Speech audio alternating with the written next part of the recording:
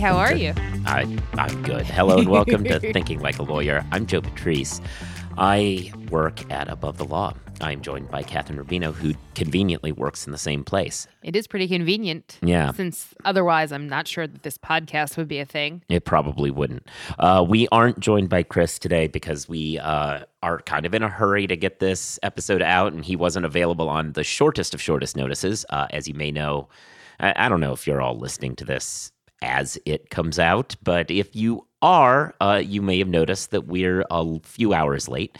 That's because we've been... Everything's really only a matter of hours, Joe. In a grand scheme of thing, it's all hours. I mean, it's a more day accurate. late. Yeah, whatever. I mean, that still can be counted as hours. That's what I'm saying. I was giving you a little grace there. I mean, you should. The point is, we're a little late, but that's because we've been doing other things that took up a lot of our time. Well, like what? I attended the Cross-Examination Debate Association's National Championship this weekend. It's because you didn't really cut me off. You let me say the whole thing. So well, that was I was going to nice. let you get that out, and then this is a small talk. It's true. We've mentioned before that we are debate coaches, and the national championship was this weekend. So went to George Mason University in Fairfax, Virginia. The home of Aslaw Law School. That's correct. But, that is correct. We did not go to the law school. So. We did not, but we did attend the competition, and Wake Forest Demon Deacons won their first ever Cross-Examination Debate Association National Championship. Yeah, and so that was nice. Congratulations. Yeah. So, yeah, that took up a lot of our time for years. We've actually helped administer it, so that was why it was busy for us. Very busy. Sorry, everybody. But it was the other thing, which I know we've talked a lot about, sort of the post-COVID world and that kind of stuff. And it almost felt like we're nearly there. The majority of the participants in the tournament were in person. The final round took place between two teams that were in person. As I said, Wake Forest debated Michigan in the finals with 9 judges that were all in person. And it almost felt, we partied like it was 2019. Yeah, no, very good. It was one of those early times where you felt like, vaccines worked. We can all be back together. Yeah, it's true. They did good. Have a vaccine mandate and some testing that you had to do in order to attend, but it was very much worth it, I think. Yeah. So anyway, point is that's why we're late. So let's talk about some of the stories that happened last week. Oh, wait, I guess I should say that as we transition to that, let's conclude small talk. Yeah. I don't understand how you still get mad. At this point, you have to kind of just get used to the fact that this is going to happen. First of all, rage against the dying of the light. Dude, never give in. What am I going to give in to the terrorists over here? Yeah. Absolutely not. You continue to be irritating. I will continue to be irritated. Yeah. That is just facts. Yeah. Straight facts, friends. Fair enough. So. What is something else that's irritating? Amy Coney Barrett. Yeah, that's where I was going with that one. Yeah, so we had since our last podcast, we had a really interesting exchange involving the newest justice of the Supreme Court, to the extent that Ketanji Brown Jackson won't take office until the conclusion of the term. Right. So for now, it's still ACB. ACB decided to follow up her appearance at the Mitch McConnell event, saying that it's wrong that people think that justices are partisan, with showing up at the Ronald Reagan Library to say that judges aren't partisan. And you'd realize that if instead of just looking at the outcome, you would read the opinions where they detail exactly why the law mandates that they reach these conclusions. I don't want to compliment you, but you completely accurately described what was going on there as brazen gaslighting. And I just think that is quite the accurate turn of phrase that's very evocative and completely accurate. Yeah, so the timeline of events is she makes this statement. I immediately write a story about it saying that this is the aforementioned brazen gaslighting. The reason, of course, being that while one could say we can read the opinions, and from time to time they may be not completely disingenuous and cynical. That said, the most consequential decisions that ACB's been a party to at this point are decisions on the so-called shadow docket, which is the emergency applications that the Supreme Court gets. If there's somebody who is going to be executed that night, you can't go through the whole system, and there's a mechanism, therefore, for the Supreme Court to walk in and say, we can make an interim quick decision on this emergency that has come up. Mm-hmm. That's what it's there for. What has happened over the last several years is that the primarily conservatives on the Supreme Court have decided to utilize this emergency application process to do whatever they want without the benefits of having to wait for things to be briefed, wait for lawyers to make arguments, go through the process of writing opinions that clarify what they're doing. They can just rule on the merits without having to actually go through the process that the Supreme Court is supposed to go through. So these kinds of cases are most of what ACB's been a party to. Mm-hmm. So when she says, judge us not by the outcome, but by the opinions, one has to wonder what she means by that. Is it the opinion that they issued in one recent case that was a paragraph long? The one that they recently put out that was one sentence? Which of these opinions have that? Which detailed non-opinion? Detailed, really useful. And half of those aren't even signed.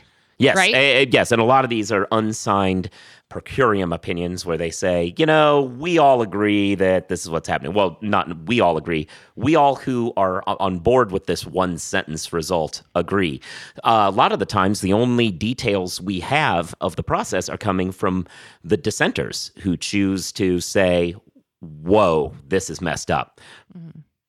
That's not really how this is supposed to work. If you've ever read a bunch of Supreme Court opinions, the majority opinion is usually the long, detailed one, and then there might be some short and pithy dissents. With this process, some of the most consequential things out there, the vigilante abortion law in Texas, for instance, several decisions about what maps are going to be used in the upcoming midterm elections are being decided. A lot of vaccine mandate challenges are all being decided on this shadow docket process where no one is seeing what the majority's reasoning is. No one's hearing how the majority got there. And to the extent we learn anything, it's after this one paragraph, there will be a response from usually Justice Kagan or Justice Sotomayor saying like, yo, here's what's happened. This is messed up. And that's the only set of details we end up having. It's really problematic then when Justice Barrett is saying, judge us by these opinions when they don't exist. Anyway, back to the timeline. So I write this decision, and I get a lot of flack from people saying, I think you're overblowing this. And then the next day... Yeah, Louisiana versus American Rivers The comes next out. day, they issue... Mm-hmm. A shadow docket opinion that is a paragraph long. Tell us about what's going on there. Yeah, that was a Clean Water Act case, and they used the shadow docket basically to undo about 50 years of precedent on the Clean Water Act.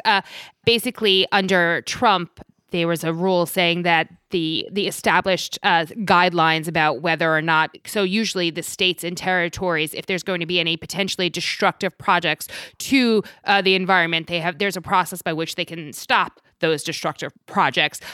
Under Trump, the EPA significantly reduced the ability for states and territories to stop those projects. Under Biden, the EPA said that they were going to review and potentially rethink about this rule. The district court said, yeah, you probably can do that. And before the appellate court even had an opportunity to issue a decision either way, as the case is winding through, a group of trade groups and red states filed this appeal to the Supreme Court, and a majority of Supreme Court justices in a power graph agreed, saying that the EPA did not have the ability to do that, which basically upends, as I said, years and years of precedent. And this is how bad it is. John Roberts signed on to the dissent, which was penned by Elena Kagan, saying this is absurd and not at all kind of what we were supposed to be doing. Yeah, and John Roberts is not a fan of the Clean Water Act. I would assume he will ultimately agree with this decision. But enough is enough. And Justice Kagan's dissent makes a lot of strong statements about how if this is what we're going to do, then this is no longer an emergency. This process of dealing with emergencies has become an end run around being forced to deal with potentially bad public relations of having to write an opinion that is clearly going to be and superficial. And the entire docketing process is not done. There's no full briefing. There's no oral arguments in these emergency cases. And doing an end run around that, I think, is incredibly problematic. And apparently John Roberts agrees. Yeah, and the problem here, of course, is that she gets to say this and become a soundbite. And this soundbite gets to be repeated. Oh, no, just read the opinions. No one's going to bother to figure out that they aren't really writing any opinions because nobody's ever going to read these opinions anyway. What gets to happen is outlets like Politico or Axios or whatever get to have a headline that says, Barrett says the opinions are really useful and genuine and people should consider them. And that way, some yo-yo out there who does nothing but read the headlines is going to shut down any criticism of this court by saying, well, if you really read the opinions, you'll learn a lot. It's just a lie. And it's a lie that is going to be repeated and never followed up on. And we just, as citizenry, need to arm ourselves against the ridiculousness of this. And we need to make sure as many people as possible know when that battle of the wits happens that one side is completely unarmed.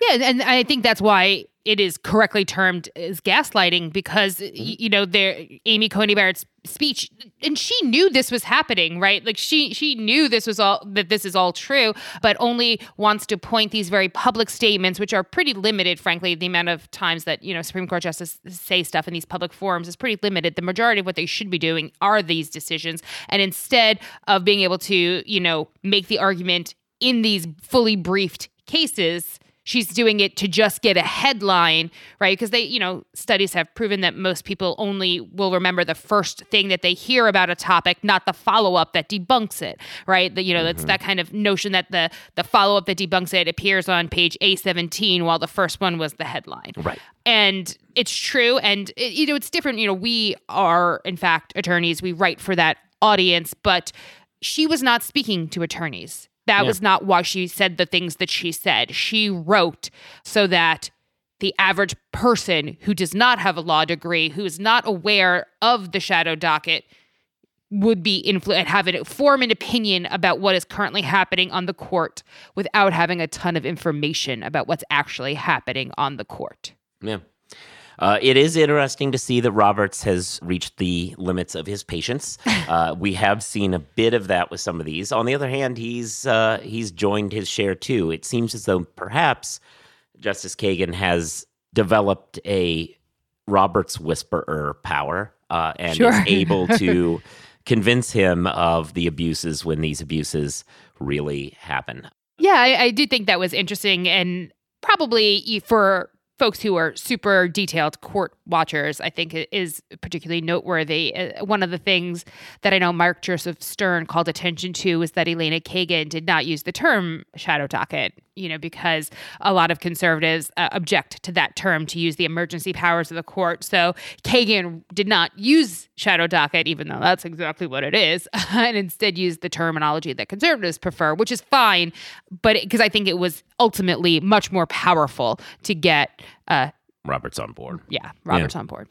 No, I completely agree. And phone's ringing. Oh, you got to get that. You going to get that? No. You know why? Why? Because I have a virtual reception service that's able to do that for me. Oh, how convenient for you. It sure is. And I think we should hear more about it from Posh receptionists. As a lawyer, ever wish you could be in two places at once? You could take a call when you're in court, capture a lead during a meeting. That's where Posh comes in. We're live virtual receptionists who answer and transfer your calls so you never miss an opportunity. And the Posh app lets you control when your receptionist steps in. So if you can't answer, Posh can. And if you've got it, Posh is just a tap away. With Posh, you can save as much as 40% off your current service provider's rates. Start your free trial today at posh.com. So. That was slick, man. Yeah, slick. I mean, it's what I do. I'm a professional. I don't know if you knew this. Are you, though?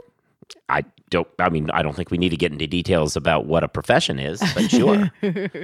So anyway, moving from the courts to the law schools, we have, unfortunately, to talk we unfortunately have to talk about Yale Law School again, which is a subject that I enjoy talking about similarly to the level of my enjoyment of chewing glass, but I feel like I have to do it on an almost weekly basis these days. Last week we talked about how Harvard fell in the latest U.S. News rankings, all the way from out of the top 3. But it seems to me as if Yale is doing its darndest to ruin its own reputation. Well, yeah, and I think the issue with Yale is half the country's deciding that its reputation is ruined for reasons that it's not, and the other half is doing what it can to be really damaging. And so we've talked about all this before. There was this member of a recognized hate group who was invited on campus to speak. People showed up and protested that. The media decided to jump on the idea that they were, quote unquote, shouting down the speaker. Reality eventually came out that they protested loudly before the event began. They were told, please leave. Didn't shut it down if it was before it. Yeah, then we're told to please leave. And then you know what they did when they were told to please leave? I'm going to go with left. They left. Oh, yeah. At which point the event continued all the way to its conclusion. They actually ran the whole thing all the way to the end. Interesting, It's this kind of cynical, misleading, and it's similar in a lot of ways, which we did not plan, but there is that kind of through line between the ACB story and this one. It's not, yes, it's gaslighting, but it's also trying to capture the headline and to create a narrative that reality doesn't support. Yeah. So the students did continue a protest outside. There had been kind of people saying, yeah, well, they were outside, but it was still pretty loud. Sometimes it was hard to hear in the room. That said, amazing. They still had left. And secondly, there's a policy at Yale that students basically have a 3-warning policy. And if you got this 1 warning, if they still were being disruptive, other warnings could happen, at which point punishment would follow. It's almost like it was a time, place, and manner restriction. Yeah, like how things are supposed to work. Anyway, it's almost like people who read the Constitution and the associated case laws were involved. Yeah. So the problem, though, arises that some, obviously, the media and the people who weren't there are all calling for these students to be disciplined for exercising their free speech right over an issue that is at least somewhat of interest, which is let's, say that people who belong to hate groups are a problem. Seems like a good thing to do. Anyway, people on the outside, whatever, they're following this kind of made-up narrative. The most recent story, though, was that a Yale Law professor, a member of the faculty, has suggested that argued to the dean that what needs to happen is some sort of discipline and punishment for these students. The interesting twist is that this particular professor who did this is the professor who issued the first warning, but more importantly, chose not to issue a second or third one. So it's almost like when she was actually acting in the moment, she was unaware that she could use this as a political football in the future. Yeah. This is beyond cynical and disingenuous, and this is the sort of thing where this person should be ashamed of themselves and ridiculed forever. They put themselves in this position. They understood in the moment that there was nothing going on that warranted a second or third warning, or else they might have done those things. Right. But, the political football, as you said, that ball got rolling, and it became time to jump on board and try to steal that little bit of 15 minutes of infamy. And so, let's issue a statement that the media can pick up about how I really am on the side of punishing all these people. Just disgraceful behavior by this institution. Yeah. Yeah, it really is problematic. And I did note, look, there are prosecutors in this world that I know and think very fondly of, but as a category, it's, a little problematic. And I will note that in the statement the professor gives is, as a former prosecutor, and I'm like, that tells me all I need to know about we can skip over the actual rule and punish people, right? Which, that's a story that we don't even necessarily have on our sheet, but I will throw out there just as a transition. We also last week had a situation where prosecutors in Texas started the process of getting an indictment for a woman before they read the statutes and said, it appears as though this person didn't commit any crime. That's terrifying. But unfortunately, not something that shocked me all that much when I think of the broad category, not to slur any individual prosecutors out there who might be doing good work, but the whole category. This woman in Texas, they tried to put on murder charges for an abortion, despite the fact that the Texas murder statute has a carve-out that specifically says this doesn't apply. Is not applied to that situation. But they still felt like they could move forward with it. They could attempt to get indictment. They arrested this woman for it's a problem. Anyway, the transition there being that this woman decided at Yale decided that, as a former prosecutor, I've decided that actually following the 3 warning protocol should not stand in the way of punishing people for something I don't like. Right. Yeah, it's real bad. Unfortunately, Yale keeps coming up. We had the incident a while back ago about the Federalist Society throwing an official party, using some racist language in their invitation to that. This would be an opportunity for a school to say, hey, you're an officially recognized club and you're violating a series of rules, and that's something that deserves some sort of sanction. Instead, we got the braying of a bunch of morons about how this is an attack on free speech, which of course it isn't in any conceivable way. What is, however, is when you say people aren't allowed to protest outside of an event with someone that they don't like, because that is the soul of free speech. Yeah, there's a lot of cases about that. Yeah. Well, the other thing, kind of transitioning away from Yale Go specifically. for it. Get me away from them as soon as possible. And when I say that, I should clarify. When I say that, if bad things happen at Yale, you obviously want to let me know. I will talk about it. When I say I'm upset with it, it is not that I don't want to talk about the situation. It's that I really wish in my heart of hearts that Yale would get their act together and you wouldn't have to be in the situation of always letting me know. tips@abovethelaw.com. Yeah. Yeah. But you don't have to be in the position of constantly reaching out to me and saying, hey, check this out. Here's what reality was. Yeah, I think that I very much feel similarly about when shitty things, we write about a lot of shitty things. I joked, kind of unfortunately on multiple occasions that I have kind of a niche writing about law school professors who decide to use the N-word in class. Yeah. Do I hate the fact that that is my niche? Yes. Will I write about it whenever I hear about it? Of course. Because it needs, Of course, it needs need to say these things. We need to be talking about it. Does it make me sad that it continues to be true in the year 2022? Yes. Yeah. Also true. But that's the way it goes. Anyway, but your point was to transition. I was going to say, I think it is interesting because it was an in-person event, and we were talking at the top of the show about kind of coming back to the in-person We stuff. are all about segues today. Wow. I'm working on it. Yeah, no, good. I mean, listen, that's the kind of professionalism you come here for. But no. Wow. Yeah. Am I like a bozo? Is that what you're doing? No, that just a side whistle. I wasn't going to hit the trumpet again because that has a specific role in our show. Do you want a different sound? No, that was. We can play fine. around here, see if we can find. I think that we were fine. Okay. But I was going to talk just about coming back to a little more sense of normalcy in the post-pandemic world. But one of the things is that we are Above the Law is once again running our law review contest. It's our annual tradition. So for folks maybe who aren't quite in law school yet, or the law schools tend to have these shows that they put on, law reviews, where they do some skits or funny songs about things that happen in law school or the law or something like that. And Above the Law for, 15, 16 years has run a competition for, law school students picking the best song or skit or whatever that happens as part of law review.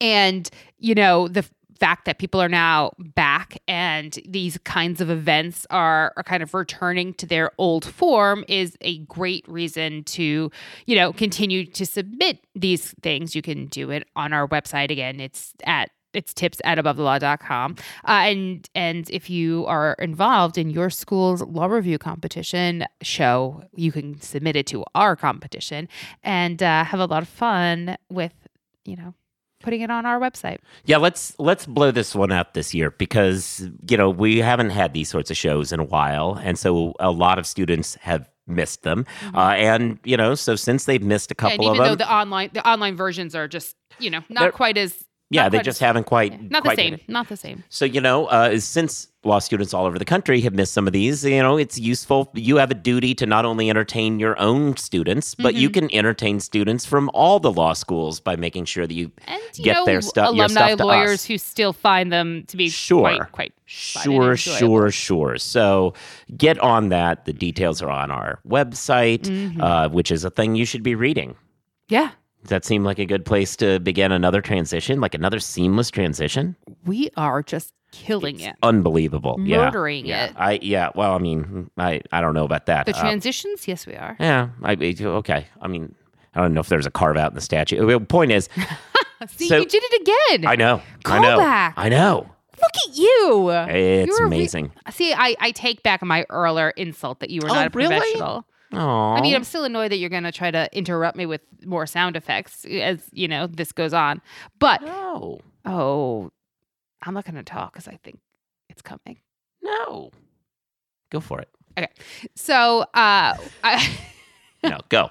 I do take back my earlier insult. You are, in fact, these transactions were really top-notch. Good job, friend. Thank you. So, you should definitely be reading Above the Law. Yeah, you should read Above the Law. That way you get to hear these stories, as they happen in real time. Yeah, rather than hear how we talk about them afterwards. The other way to kind of keep up with what's going on is by following us on Twitter. Oh, yeah? Do you have a Twitter account? What is it? It's at Kathryn1. That's KATHRYN and then the numeral 1.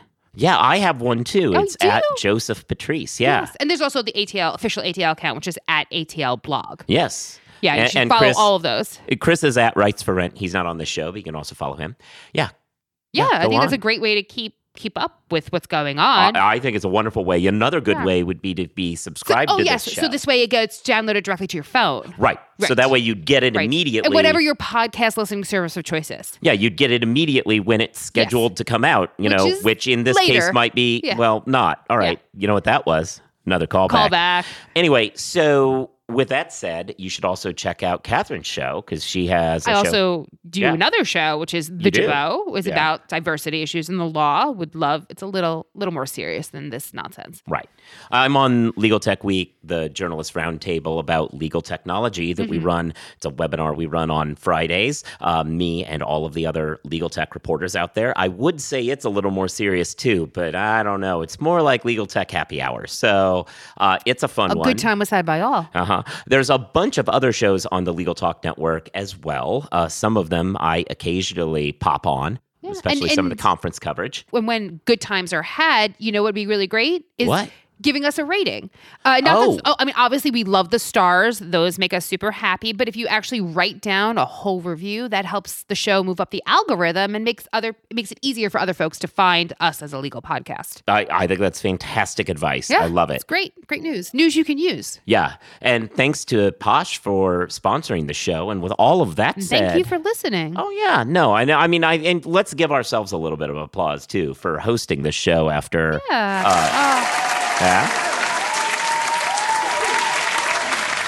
Yeah, that happened. Yeah. I mean, just right. Great. I'll let it ride. You'll allow it? I'll allow it. All right. Thanks. Great. We will be back hopefully on our regular schedule next week. Until then. Peace. Yeah, there you go.